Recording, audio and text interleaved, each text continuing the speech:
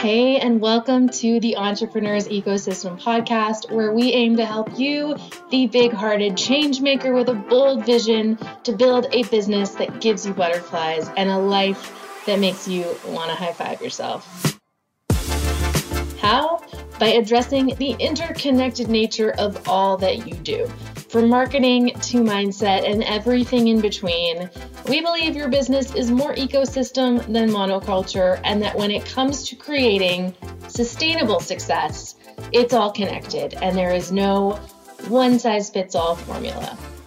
Join us for conversations that embrace nuance, elevate the importance of empathy, and address the diverse and unique strengths that enable entrepreneurs to not just make money, but to make real, lasting, positive change in a regenerative and revolutionary way.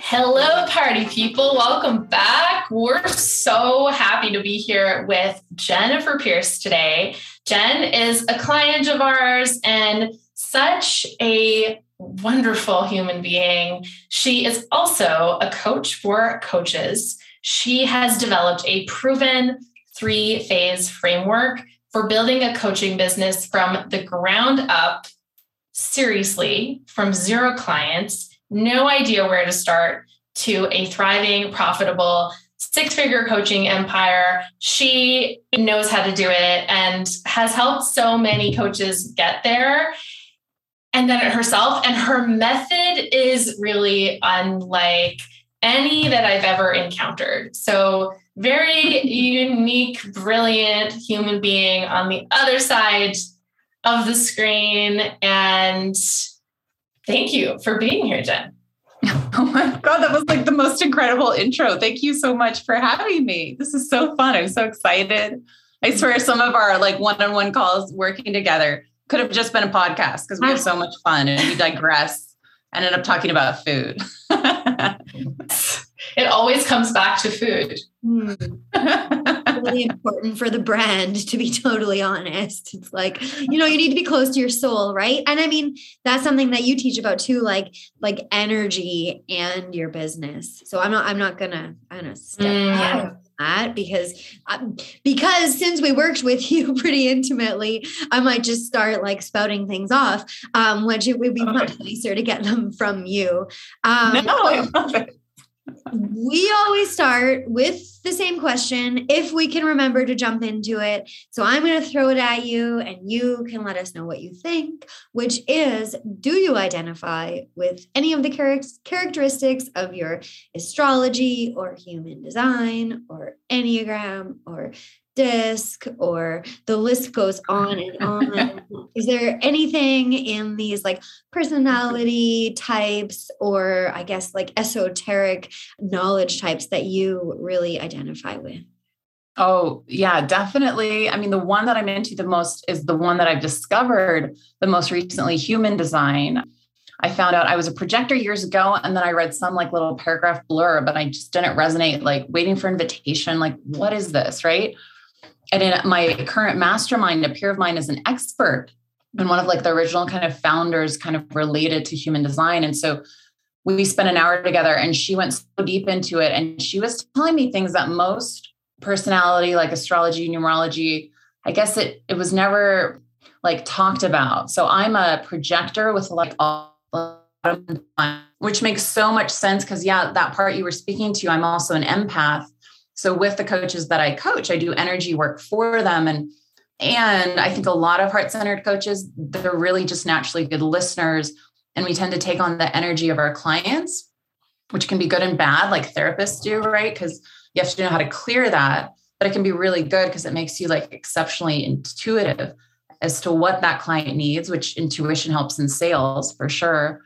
But for me anyway, it made sense because when she's describing like I guess I'm a mental projector. Okay. And so with like every contractor now I'm working with lately, I'll like almost preface that like, hey, I learn through speaking. And if I go off on a tangent, please stop me because I'm trying to figure out what I mean. And it'll be this 5-minute thing to get to the nutshell. Great. Okay. And I'm an emotional projector and have been going deeper into that. I don't know how that relates to how I process things. Yeah. But maybe writing, maybe there's something there. I could see that. Yeah, cool. So projectorness, and how has this understanding, how has it helped you in your business? You mentioned you bringing it up with contractors, and like, what else has this taught you? I mean, it was very healing a few months ago when I learned more, because it was this idea of, as a mental projector, one, that made sense as to why sometimes I'd go off on tangents trying to figure out what I mean. But also, two, projectors in general, all of us, like, apparently we're designed differently. We're designed to not be those generators that can work 8-hour days, which makes a lot of sense to me because I've wanted to be an entrepreneur and have been for the past 10 years, but it never felt right with like an 8 to 5 at an office job. Yeah, I just get wiped out. And like what we were speaking about before. So I have a 2.5-year-old, and I mean, just having little kids, it's owning your own business, having little children. It's like the potential for burnout in your nervous system, I guess, especially as a projector, is so great that the person that I learned this from, she's like, look, as a projector, you need to rest and take naps throughout the day, which ideally I love. And I like that through understanding that, it gave me permission, to like, no, I'm not a generator. I'm not going to be the worker, busy bee, which is partly why I like coaching, because it's just a lot of like few hours for a lot of money. And that's why I love to coach coaches, because it's such a great profession from that point of view. But there was something else I was going to share too, that like about a projector, that you're kind of like, I guess, that visionary. And anyway, I guess I could also say, like, I've started, like yourself included, I've hired so many various contractors for different things in my business, mainly only this year. And I remember my mentors always being told like 5 years ago to hire people. And I just didn't feel like I knew how to have employees. I didn't understand I could have a bunch of contractors that were professionals. I kept thinking I'd have to hire an employee, train them. And anyway, long story short, having so many people do a lot of the work, let's say, while I do the feedback and refinements, it works so much better for a projector. Like, there's no way I could build what I'm building, DIYing it like myself. So yeah. It's a plug for team. Yes, I am with you 100%. It makes everything feel so much more doable and brings this totally different energy and perspective to whatever it is that you're trying to bring to life. Yeah. Plus, it's not so lonely, right? I think a lot of entrepreneurs, solopreneurs, they feel like, oh, there's nobody but me in my business. But when you have all these various people you're working with that are like rooting for your business, it's very collaborative. Yeah, there's something about having support, no matter what human design or horoscope or Myers-Briggs or whatever that you are, that like, especially if you are a visionary person, if you can, I liked what you said about hiring contractors who are experts, because like, then you don't even have to figure it all out to teach it to someone else, right? You can learn from other people, but your vision can expand as well. And your imagination of what's possible can expand when you have support of like, wow, at this moment, there are 5 people working on my business for me and with me, right? And it's like, okay, well, that's like a platform. That's like a trampoline, as opposed to when you're trying to DIY and you're just like grasping in all the directions and trying to be good at everything, when like you're good, we're all good at certain things, right? Leaning into that can be a big, like, if you can give yourself the gift of being able to lean into your genius, I think like what you can create can be so much more like impactful and massive than what you might have imagined prior to that gift. Okay, this is the perfect seg. Love it. Like, you just set that up like a serious podcasting professional, Dawn, because truly this is what Jen does. True. And if people are listening who are like, oh, that's nice, y'all, to have a team and awesome contractors supporting you, but what if I'm like a brand new coach Yeah. or a brand new service provider, or, just getting started and not necessarily equipped with the resources to be able to hire and work with other people who are geniuses at what they do. So let's talk about that. Let's use the example of brand new total beginner coach. Yeah. They can't do all the things. They're not going to be good at all the things. They likely have never had a business before. From your perspective, Jen, what's the first thing you would tell them to do? I love talking about this like all day long. The very first thing is that they need money, which sounds so like the opposite of like they're typically in the midst of their facilitation training to be a coach where they've just completed it. And it was usually this soul-centered, heart-centered, experience. And so once they enter that business world or they're ready to like learn the business, it's just fascinating how, I guess the one way I'm very different is I remind new coaches, they're essentially a new entrepreneur. They're essentially a startup company. And what startup companies need more than anything, they don't need team. They don't need all the bells and whistles. They need money. And I think the ones that understand that are just searching online because there's not really good, let's say, institutions to teach the business development side of becoming a coach. There's a lot that teach how to coach, but not a lot that teach the business. And so I think the next place coaches always go is online, where they're thrown a lot of what I would call a ramp up stage business, which is like all the marketing and all the like pieces of a puzzle, like how to host a retreat or how to build an online course. And there are all these like pieces, those two examples take a great deal of online infrastructure to be successful that usually new coaches are, they're maybe they didn't have the money yet to leave their current job. So they don't have a lot of time and they don't have a lot of money to invest in all of the things of like presenting themselves the way they see others presented online. And the easiest way, this is one of the main methods for new coaches I teach is actually for them to get clients offline. Because when you get clients in person, it's the friendliest environment to master sales, sales should really be their focus because sales happens at the end of any marketing funnel anyway. So if you haven't really learned high ticket sales, why try to learn it online when even if, let's say you're brand new and you have the money to hire and to invest in the tech, or you're brilliant and you figure out all the software and integrations yourself, which usually it's the opposite. Once they get into it, they're like, holy, this is not what I thought. It's not a 6-week process. And anyway, long story short, at the end of that funnel, you still have to sell.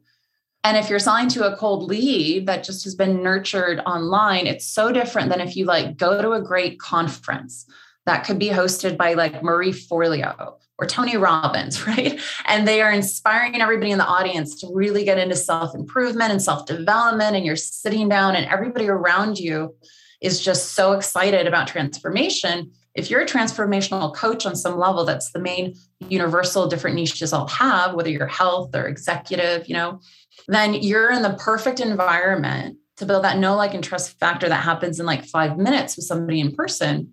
And inevitably, if you listen more than you talk, they tell you their unique situation and their pain points, and then you can niche to them. And that's another big way that I'm different is that in order to really kill it online, you have to be really hyper micro targeted. That is something that a new entrepreneur, if they tried to do it, it's coming out of their past career. It's coming half the time out of some questionnaire and a course they got. So I've seen coaches throw over $100,000 at the wrong brand when they're like, I want to be a divorce coach. And they like spend all this money branding themselves, never had a client. Maybe they just went through a recent divorce. So they want to help divorced women. And then when they start to get clients, they realize they hate it. They don't like that niche. Or what happens more often, like I didn't obviously start off coaching coaches. I started off as a life and energy coach. I started coaching coaches because I got clients right away. And that was unusual. And then all my peers in my master's program started to hire me. And I started to kind of just teach them what I was doing to get clients. And I didn't know what I was doing right. And when I got the chance to work with dozens and dozens of coaches, it's like, okay, these are the universal hangups. This is where they tend to go. That doesn't make sense. This is, sales is a huge piece of it, knowing what to charge, all of that. And even 8 years later, so I started in 2014. In that whole 8 years, I've been able to see I call it the gospel of online funnels. And I just, as Shanti knows, about 6 months ago, I took 2 years off to be with my son when he was born. But when I came back into this business and I would go online after 2 years of like, if you've had a newborn, you understand you're kind of like out of the picture. And all of a sudden, last summer, I just see endless ads to brand new coaches. This really pisses me off. And they're like, become a 7-figure coach tomorrow if you follow my 6-week course. Like, it's just smoke and mirrors. Like, it's just, getting all of these coaches, these glamorous illusions that aren't sustainable or possible. And then they quit, associating it with themselves. When the reality is it's just bad business advice. It's kind of the cart before the horse. So again, this is my projectorness. You can stop me at any time because I just would talk all day. Well, I love it. I mean, I would listen to you talk all day. And I think you're speaking about some things that are really important that I see happening in the coaching world. One, coaching programs usually don't give you a good idea of how to do business as a coach. They teach you how to like transform people's lives. Now, I have a lot of friends who like came from yoga, went into coaching, and then just like were totally lost, spinning their wheels. And like now aren't coaching anymore, even though it lit them up so much because they couldn't figure out how to get clients. I loved what you said about going to conferences, but I have questions about like how you can do that on a more local level, like on a smaller level. Just like maybe you can't really afford to go to like Date with Destiny or something right after you pay $18,000 for your sex training program. You know what I mean? Like, yeah. So like, how can people do that in a local level in their own home base?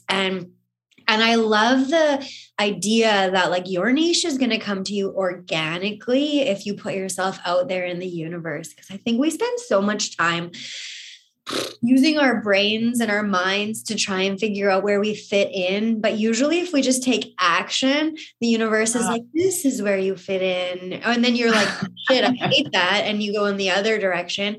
I have also experienced, I've worked like as a launch copywriter with coaches who are like, killing it in their niche, but the people they get are like so sad and dark that they can't handle, like that the coach themselves is like, I don't want to live in this world.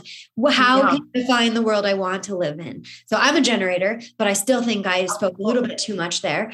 So yeah, come back and say, yeah, I think that what you shared in that is really interesting. And maybe first of all, how would you tell a new coach who perhaps doesn't have the money to go travel to a conference to find local meetups or gatherings, and so they can organically find their niche and their clients? Yeah, it's a great question. I have like a freebie that we can put, in the notes that I call it the hierarchy of networking. I don't actually love the word networking. Maybe I'll think about like kind of renaming it, because the traditional idea of networking, right, is that you're slowly over time trying to like form the know, like, and trust factor, which is something that I teach the opposite of. Because the irony is you're more fascinating to people the very first time you meet them. And that first impression is huge. And it also makes the method make more sense, because if you focus on the first time you ever meet somebody and you take them through the sequence I teach called the 7-step discovery sequence, you basically meet a total stranger, take them through the sequence that ends with like offering a free session. And so in 20 minutes or less, you've converted them into a warm to hot prospect. You're having that discovery session within a few days if possible, because, somebody's fascination with meeting you peaks, and it'll go down in a few days. And that relates to the idea of networking, because, if a lot of people I would network with, they were trying to build relationships with each other, which isn't what you want. Ironically, the more you know someone, and especially if you know they're going to be there next week or next month, you could hire them at any time. So this is, I guess, how I create urgency in offline methods, is that, so to answer your question though, if you're in a small town, I've worked with several coaches that are in small towns. I actually had a Canadian coach, and she was in this tiny island. I'm trying to remember, it was near Victoria. So it was in British Columbia and she killed it, and so part of the offline is it's all mindset. Because if you're like, I live in Boise, Idaho now, but I lived in LA when I built my business. So that could be seen as an unfair advantage. Obviously, if you live in urban centers, yes, it can even less excuse as to why not to like get clients at events.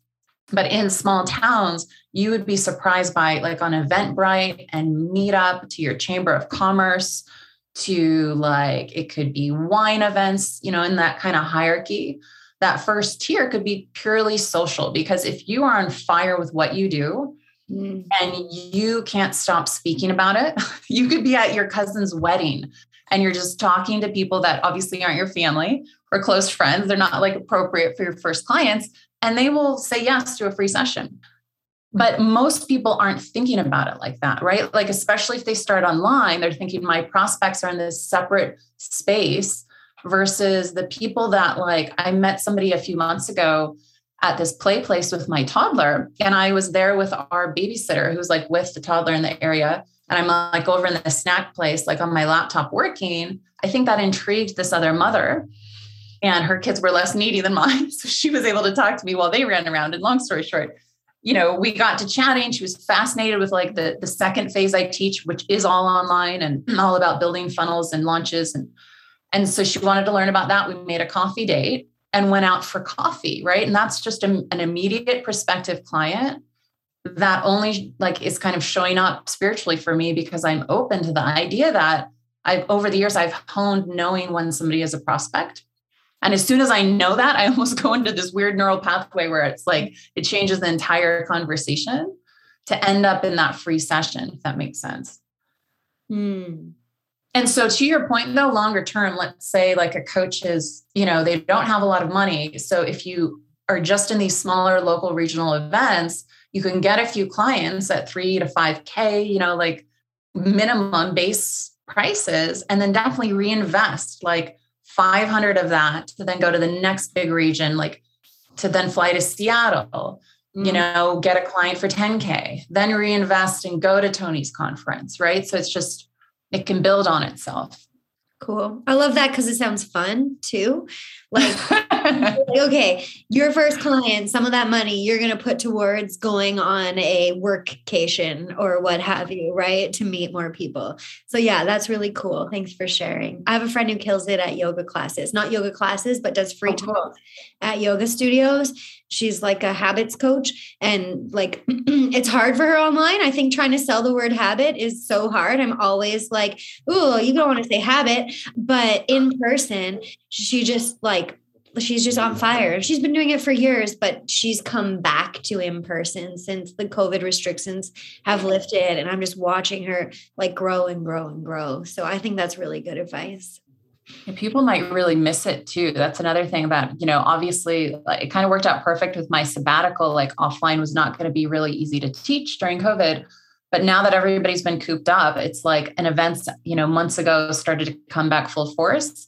Like this is the time to capitalize on meeting prospects offline. And it doesn't take tech, doesn't take much money, doesn't take time. You don't have to have a niche, right? Like your friend could just niche to the room. And if habit is okay to say, then she says it. And if not, right? It's not like a sales page. Yeah. I'm curious how you coach introverts on this method. Oh my who God, might like, Dawn's like, this sounds fun. And I'm kind of like, maybe it would be fun, but maybe it would be really uncomfortable. So like, yeah, what does that look like if someone's like, events? It's such a great question. To be honest, I'm kind of introverted too. I think we had talked about this before, and you had brought this word to my attention. I've never heard it before, but I think I'm an ambivert. Ambivert, that was a thing. I can turn on the extroversion, but I think I'm more comfortable as an introvert. So for me, for example, when I first started, I forced myself to get in front of the room. So at various events, there will be like opportunities. Some events every time might require you to speak. That would always make me super nervous. energy work helps with that. I literally would do energy work on myself driving to the event, like tapping, or I'd go into the bathroom at like the conference room and like do energy work before I just speak. Like that's how much I don't love it. But you don't even have to do that as an introvert. What actually this method is wonderful for introverts, because part of like the spiritual part of it that I teach mindset wise is that at every event, you're only looking for 1 or 2 people to do that discovery sequence, that 15-minute process with, because it's more about quality than it is about quantity. So you're not like blitzing the room. You're not like running around trying to meet everybody. You're kind of like just, asking to be led to the person, who needs you, which is so funny because Spirit has a sense of humor. Half the time it's the person you're seated next to. So it's easy. So for an introvert, you just go to the event, you can introvertly just talk to a few people. And it's those one-on-one connections that I think most introverts are comfortable with, just even though it's a stranger, you're just one-on-one in general. Yeah. And then you're just showing up in service, which to me, like that feels so good to new coaches because they got into the business to coach.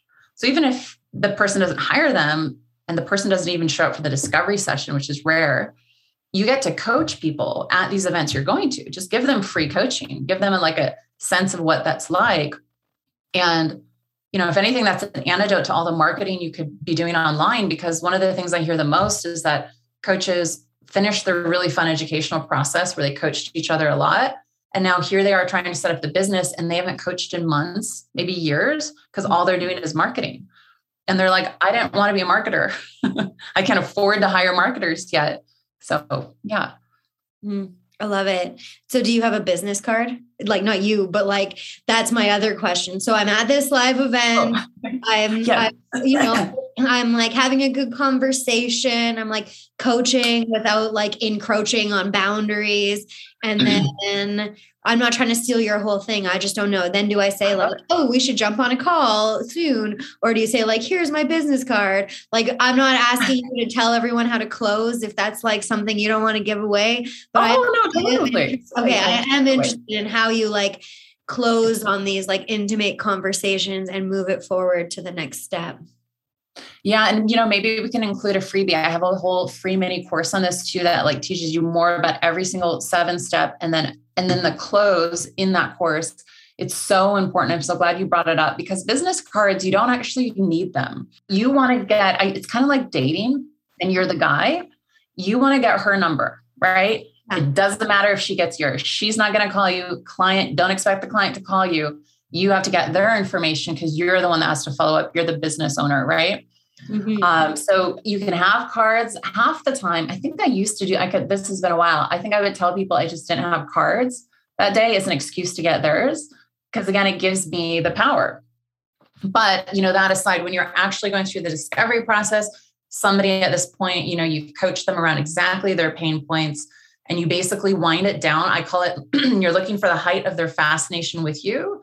Mm-hmm. And when you notice that start to happen, you just start to wind it down and just say, if you'd like to go deeper on this, I would really love to offer you a complimentary session, which is a question. And you leave it at that. So they have to say yes or no. Everyone says yes. I mean, almost everyone. And then you just get out your phone and then people mimic you, right? They get out their phone and you just look at your calendar and you're like, how is your week like, next week? And you close it with a date and time. And they're like, oh, because they're immediately like, it's hypnotic, right? It's ethical, but it's still this hypnotic dance that you do where they're just in the moment, getting out their phone. Okay, well, next week works for me. I mean, billionaires will do this with you, millionaires, like people that normally you couldn't get on their calendar. And so you guys are both deciding on a date. You're like, great. You just have to have their information to follow up. And then, hopefully if it's in a few days, like they're still excited, they show up, you host that session, and then it's a numbers game. Love it. It's a numbers game from the whole beginning. How many events do you have to go to per month to get how many discovery sessions you need to then close how many sales you need? So what I like about it is that it actually has metrics. I personally love math and numbers, which is why I like this method even over like DMing people online and trying to get like free organic social media going for you to get high ticket clients. Some people might have metrics to like their system, their But that changes with every algorithm change, with every like platform getting big or not. It just changes so much. Offline, this method with metrics, with like making it a numbers game, it never really changes. So like, let's say at this level of my business, and I call it startup, ramp up, scale up. So I'm at the end of what I call ramp up myself. And if I needed like a $50,000 client, to this day would like, okay, I'm going to fly to Florida to the happiness like summit where I'm going to mingle with like people that would hire somebody for 50K, right? With like that kind of tier.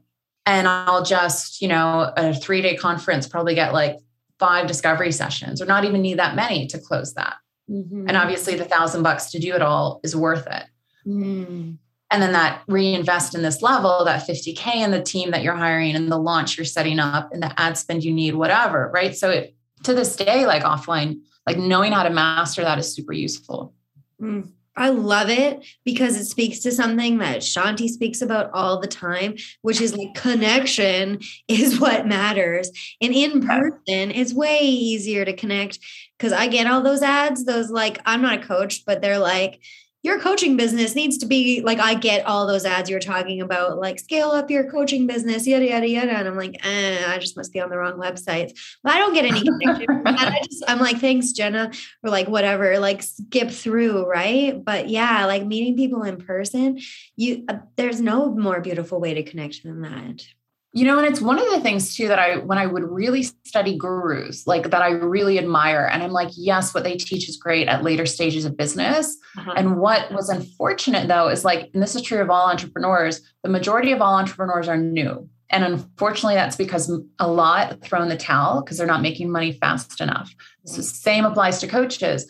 And yet a lot of marketers are targeting coaches. And then again, the majority are new. And they're targeting them by saying, hey, I'm Tony Robbins. No, I don't know if Tony does this. He's really well known, right? I'm in my chapter 50 and he sold books out of like the trunk of his car to get started. I'm not saying you have to do that, but his chapter 1 is not what he's doing now, right? Marianne Williamson, like she's spoken to empty stages. Like I think Marie Forleo was a relationship coach. Shanti might have told me that. Anyway, like basically they'll say, this is my chapter 50. It's incredible. If they're bro marketers, they'll show you a picture of their Ferrari. If they're girl marketers, they're just going to show you how they have all the time to be with their family and they make 7 figures and go to the spa. The problem is that they say, I'm at chapter 50. Here's my chapter 20, where you could skip brand new coach in chapter 1 to chapter 20 if you have steal my funnel. And it's unfortunate because it's like, no, the reason these people are at their chapter 50 is because they did chapter 1, which leads to chapter 2, which builds on chapter 10 to get to chapter 20. It doesn't work to go out of order, and yet it sells really well. So you have all of these new people getting sold on stuff that once they start to implement, it's why they don't finish courses. It's not a fit for where they're at. Okay. I love this conversation. And I'm trying to like mind read what our listeners might be thinking. I think a big assumption that people have is, well, the reason that so many coaches struggle and aren't successful and will never reach that like 7-figure coaching business mark isn't because they're not working hard or doing the right things, but it's because there's too many coaches and the industry is saturated. And so this is like something I see and hear a lot. I have my own thoughts on it. I feel like we're aligned. We've talked about this a bit. I'd love to hear from your perspective. Like, is that a fair assumption? Yeah, it's, and I hear it all the time too, even in like client, coaches that are like getting clients offline, online, it doesn't matter. I mean, the thing is, it absolutely makes zero sense because there's so many people in the world that hire therapists, right? Coaching is a relatively new thing. Therefore, there are so many people in the world that would hire a coach, but most people have never met a coach in their life. So, and once you get into the industry, you feel like everybody and their dog is a coach, but that's because you're in the industry. The majority of people are not in the industry and they are your prospective clients. And so there will never be enough coaches for all the people that actually need it. So getting in front of like the people that need it, like you're never going to be competing with other coaches for that. Because even if you teach something or you coach on something very similar to somebody else, people will find you and they resonate with the way that you teach it versus the way that somebody who has been in business 10 years might teach it. And so, but again, online, you have to really stand out. Is that really true? I mean, part of like what you really need to do again online in order to stand out is know your niche. And that is another reason like why. And it's funny because whenever I work with contractors and I explain what I do, even all the marketers I work with, they're like, oh my God, if only some of our XYZ clients could have worked with you first, because they come to us without like they don't understand their audience or their pain points. And we're making it up as we go along. And then their funnels aren't working because they don't have that foundation built. And so long story short, if you had the foundation built and then you go online next, it won't seem to you like there's too many coaches out there because people are going to be attracted. And then as like an even better way to feel about it, with ad spend, like and I love the metrics personally of ads over like a lot of like organic reach, because there's numbers there, right? So if you have 5K to throw at something that you potentially are going to make 30K from, you just need to get a certain amount of people and you'll get that 30K. The 5K is like a no-brainer.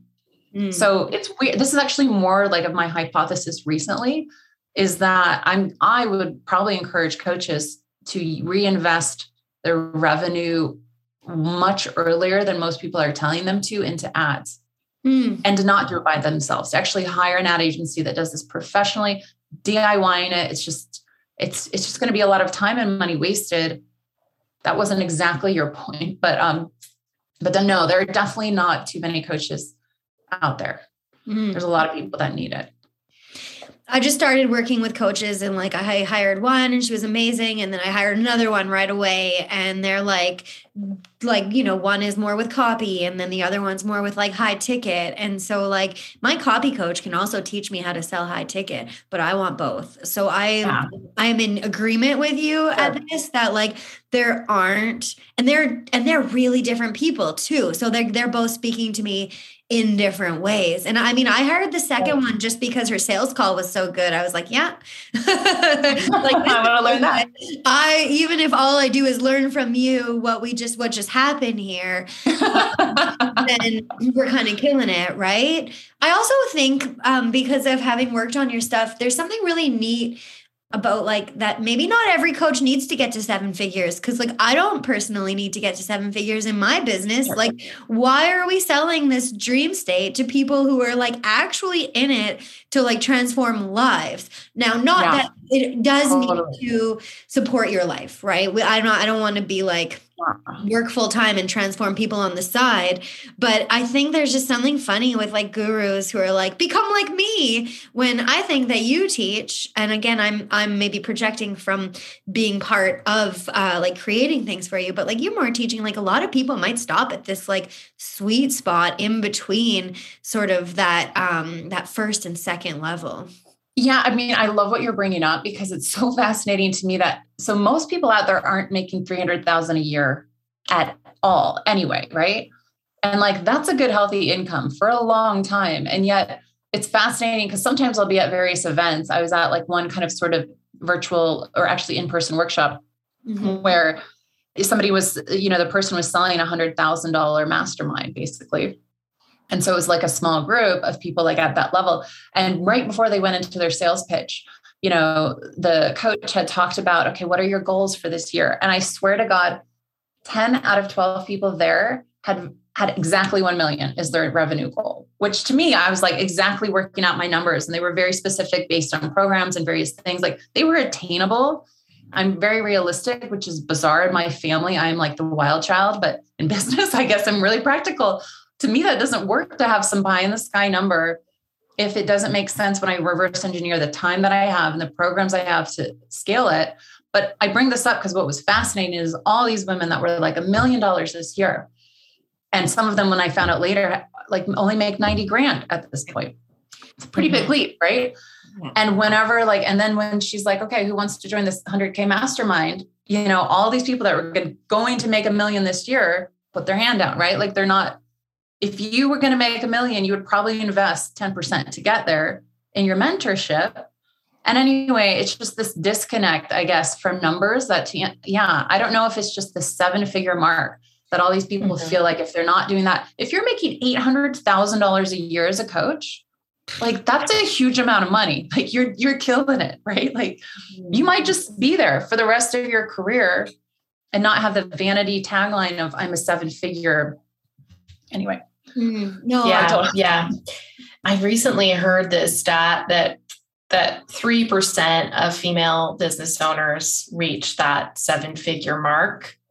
Wow. Like that's the actual statistic. I'm sure it's not that much higher for male business owners either. And judging by the stats on like, well, how many new businesses actually succeed, like those are pretty dismal. So of course the number of like getting to that 7-figure mark, but yet that message of that as the destination, the ultimate kind of goal is so in our faces all the time that even for me, I mean, I'm like fully open to admitting that my ego would be so fucking pleased if I hit that. Like I would feel so special. But like, what doesn't really matter? I mean, and also we can talk about like the expenses because like that is a huge part of that conversation and how to get there. But yeah, I love your perspective on that there could be enough coaches. I often feel like, oh, everyone's a business coach. Everyone's a coach. Like everyone has this level of support. But I just had a call with someone this morning and I was like, she's like, pretty well into building her business and has a really solid foundation and has a course and has services and has a lot figured out. And I was like, well, have you worked with a business coach before? And when she said no, I was like, what?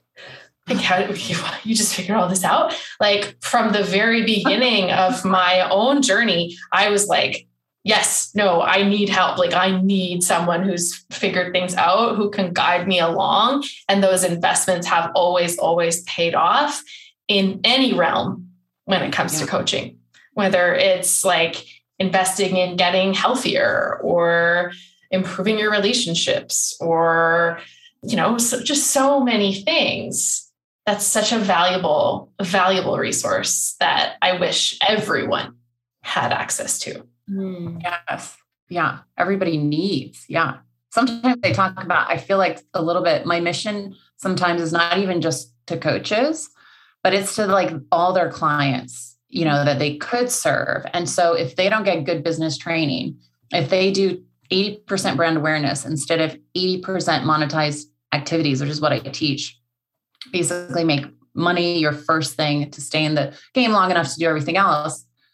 If they like close their doors, then there's all of these people that go without, and they think, oh, well, there's plenty of coaches to service those people. But, it's this idea that only you could have, right? So if you're following either the wrong advice or getting no mentorship, which might be even worse than spinning your wheels on like just the wrong level of advice, then, it's not just about you. It's like all the people that you were meant to serve. Yeah. And I love this idea that the expert is only really a couple of steps ahead of you, which means that like new coaches, there is a really important place for them in this like ecosystem of mentorship, right? Like I'm not looking for Tony Robbins to coach me. Like that would be silly. I'm not looking to get to 7 figures. Although if I got to 500K, I'd probably like, okay, let's go to 1 million. Like, I'm not saying like, I'm not saying I'm not here for the game, but like, it's not, I don't know. It's just, it feels like that.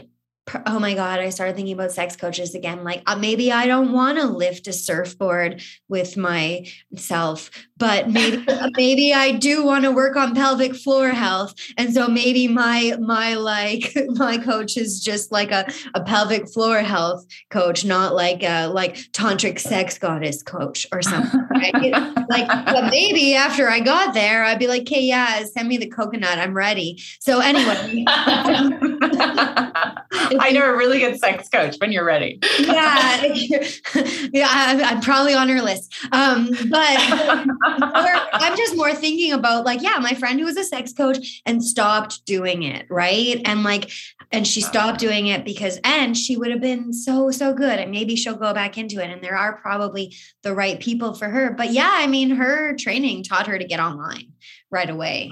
Even though she was out there teaching people belly fit, which were probably ideal clients to move towards coaching. Right. So I love that idea of what you were saying of like meeting people where they're at, like in person, not just where they're at, like at a stage of awareness or at a level, but in person in what you do, because that's where you're going to meet the people that are just a little bit below you, that you're not intimidating with a surfboard, or 7 figures. Yeah.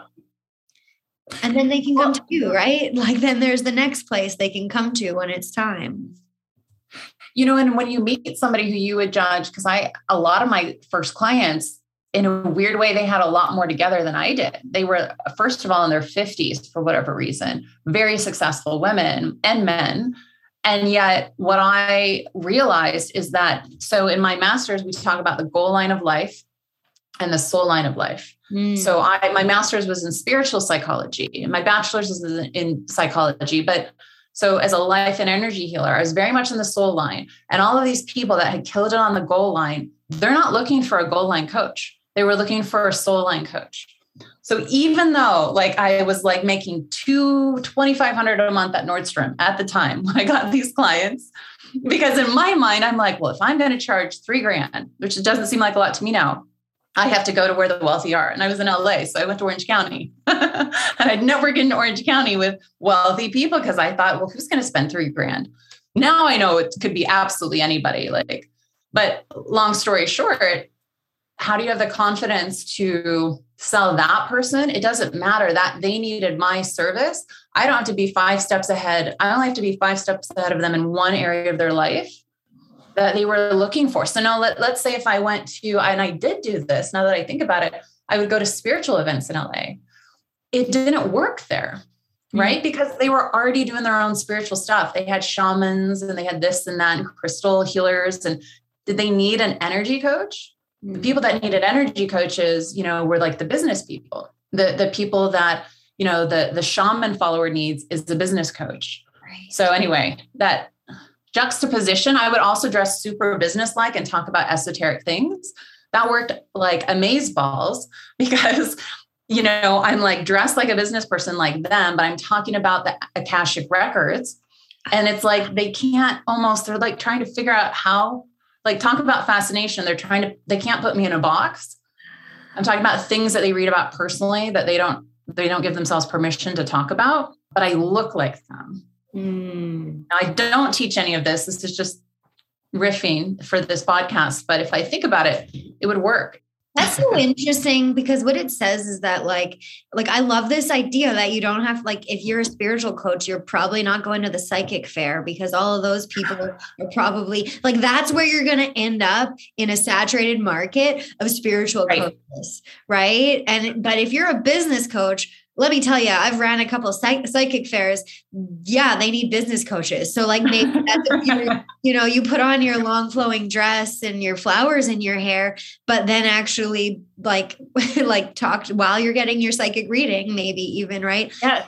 Talk to them about business because that psychic probably is more interested in channeling wisdom than business, but they also want to keep eating and having a shelter over their heads. Yes. Yeah, 100%. Yeah, this reminds me too of what we were talking about before we hit record. Jen was like, well, where did you find your first clients? Like, what were you doing when you were first starting? And I was like, oh gosh, well, back when I was first starting, Facebook groups were the thing. So it was like joining the business Facebook groups and trying to find clients in there and talk about like showing up to the psychic fair as a spiritual coach, like total struggle fest.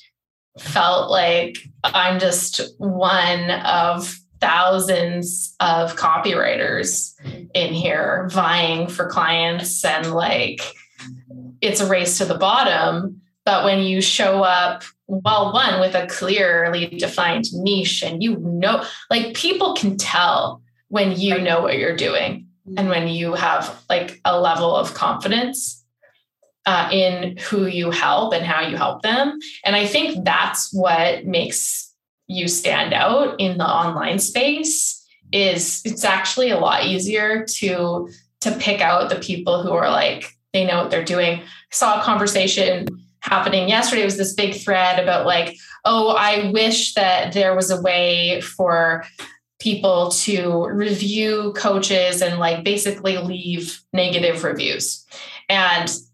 But like every coach has in their contract, don't shit talk me all over the internet, because like, one person's going to have an amazing experience. One person, their experience, they maybe didn't do anything you suggested and it's not going to be as good. And so it's very easy to get into blame mode. And one of the comments was, you know what? People leave footprints. Like you can tell if you really want to know whether someone knows what they're doing and walks their talk and gets good results. It's not difficult to find that out. So yeah, I'm not sure where my tangent's going to either, aside from like, I think showing up in spaces where maybe you are the only spiritual coach or copywriter or business coach, and refining your niche before you jump into this crazy online world. So we talked a bit about the startup phase. I want to just touch on the ramp up phase, because you don't teach in the ramp up phase, okay, now it's time to create a course or a low cost membership, $27 product. Like that's not the second phase. That's the third phase. So what happens in ramp up phase? It's such a great question, because you would think it would be that course, right? You would think it'd be the low ticket thing. And new entrepreneurs, they make this mistake all the time, where they, like, even my sister-in-law, she does Pilates, and she's like, oh, I watched some person's funnel. She didn't know what to call it. I'm like, a funnel. She's like, and they said to make this $37 thing and And I'm like, okay, Tasha, imagine $37. How many are you going to have to sell to make any amount of money, right? You're going to have a huge online following. You're going to have online infrastructure and ads. And so basically, is it like just a quick rule of thumb with online marketing or anything, even in phase one, you want to sell the highest ticket thing that is appropriate to your phase of business and focus on that, which is why high ticket clients is kind of the universal everybody agrees on for phase one. And then they basically, I think the majority would tell people, okay, build a mini course that's like $300. Terrible advice. Because again, in order to make ROI on that, you're going to have to sell so much of it. And by being in that ramp up, phase, especially if you did my method where you're just, in startups starting to build an online following, it's not going to be that big and ramp up. Right. Maybe you have like 1,000 people across the board on like your list, Facebook and Instagram. So without that tribe, you really have to sell something that is the highest ticket thing that you could off, online. And so that's really where I recommend it makes way more sense to create a group program that's in like the $5,000 range than it does even to do like an online course that's $1,000. And that was more from my direct experience, like kind of reversing those two things, where before my maternity leave in 2018, I made an online course, which by the way, there's so much that actually goes into like archiving and sorting all of your content, assuming you have a lot of content just to build it. Please don't take the advice that I saw perpetuated in those years of like, build it while you teach. God, don't do that. I was pregnant while I was teaching. I'm like, do not do that. Have it all built before you start to like, do the marketing. Anyway, long story short, you can learn that through a group program that is taught virtually. So let's take like exactly like what I'm doing myself, to kind of, because I realized I skipped this stage. And I noticed a lot of people, even years ago, talking about launches.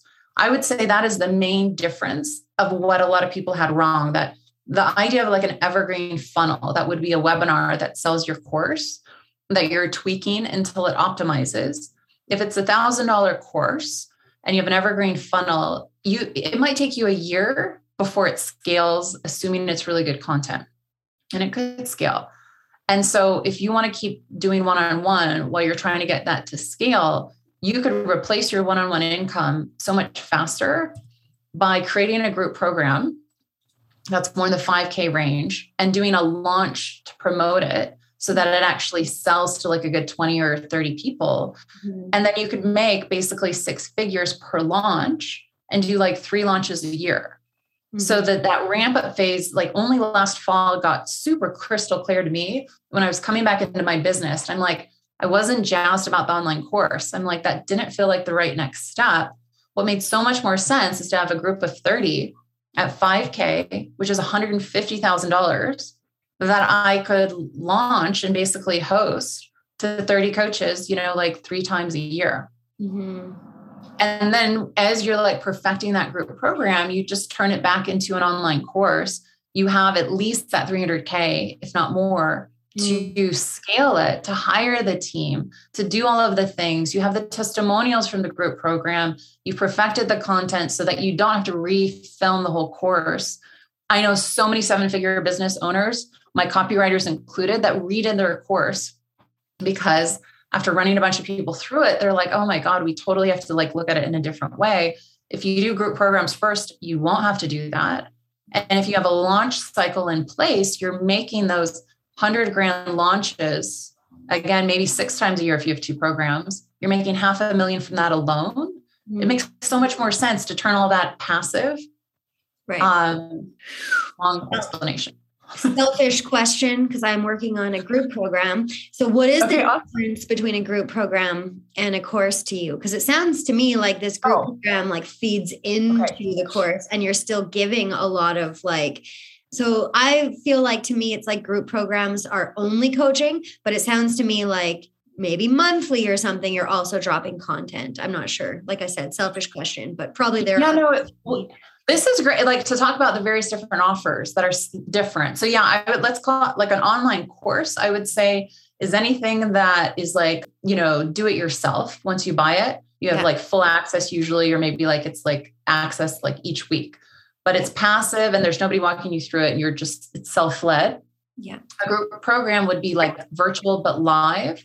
So maybe, like mine, for example, is 3 months long. We meet twice a week. You could also do a group program that's 6 months, once a week or twice a week, versus like a mastermind is usually a year. That is something in scale up that I would recommend to kind of wait for that based on what you want to charge. And then there's also, what were you saying too? Something around just like content, I guess. Or like a membership offer. Right. So like a product of a membership, which is really fascinating too. So like any kind of ongoing like monthly membership that somebody's paying like $100 a month, $300 a month, sometimes it includes like live events, but it's that membership piece is a really great product to have probably sometime at the end of ramp up, beginning of scale up, because like for mine is going to be, it's not made yet, basically just energy clearing for coaches. So even though I'll have all these different programs and online courses, in addition to the ones I already have for scale up, for startup, for ramp up, all of those coaches could be in this one membership group. And it doesn't matter what phase you're in because the energy clearing, knows no bounds. It doesn't have to be phase specific. For me too, I like energy clearing as like a membership because as opposed to like business development on a membership level, like I've been in those and after a while there's an attrition problem because you just get overloaded. You don't need more. Whereas energy clearing is like showering. You're never done. Right. It's like constant maintenance, constantly going to the next level. Like it's super passive to listen to the clearing or the EFT and just supercharge wherever you're at in your business. And so, but the recurring product makes sense because then the more launches you have, the more courses you scale, all of those people maybe get a free taste of your membership when they're in that course or program. And then they get the option to buy in and potentially become a lifelong member. So a lot of the 8-figure coaches I know, when I study like what they do, they're making eventually a lot of their money on memberships because they're getting everybody from everything else they've ever done into that low cost membership that makes, multiple millions a year. And again, this is like a good example of why that low cost, that $100 product, it's always shocking to me that these gurus don't analyze themselves. and understand why that works for them now. It doesn't make sense when you only have 1,000 people following you. Totally. Right. Yeah, I love it. Yeah. And you really do teach, like, I love what you teach around, like, don't get ahead of yourself and don't necessarily like work where you are, because just like your niche will come to you organically, so will the next steps. Offer. Yeah. Yeah, totally. Okay. So Jen, you've got this epic challenge coming up. Can you tell us, can you like spill all the tea, tell us what that's all about? And we will link to it in the show notes. But I've seen a little bit behind the scenes and seems like there's going to be some really juicy stuff in there. So please give us the deets. Yeah. So I am hosting a challenge. It's called Your Fastest Way to 100K. So it's kind of similar to what we've talked about. And it's a 3-day challenge. So it's short and sweet. It's usually maybe like an hour and a half tops, where the first day I really dive even more than we've done on the podcast to talk about like the phases, the ins and outs of every phase. So it's really pure business model on that first day. And that alone can be so like relieving to coaches, because a lot of them are hearing, they're starting to understand what all of these offers are maybe for the first time. And so having it explained in a way where they're like, okay, this offer matches with this sales method. Like, for example, the sales method of a group program matches with a launch, and eventually an online course matches with evergreen funnel. And so, if you understand and then, high ticket can match with offline, that's why you want to kind of build, as you go. And then I talk about like how, especially you don't have to run through your savings, because if you're making money and you're building in that logical, sustainable way, then you have money from the business itself to reinvest at the next level, which I think is just general business advice. Like, so the business model is all about that first day. And then we dive into rate sheets. So I'm really passionate too, to kind of get coaches to start before they're ready, because you'll never feel ready when you're new. I remember this was a huge hang up for me. I was always like, at first I'm like, who am I to be a coach? Or, I'm just not ready. I need to do this extra thing. And over the years, I've seen coaches, they get addicted to courses. They're like called course junkies at this point, where they're like, I need more education. I need to learn that energy healing facilitation modality, or I need this, or I need that. And I need my website to look perfect. You actually need none of that. You truly, the only thing you really need, even over a website, you could go on Squarespace or Show It and build one in a weekend, which is all I say to do.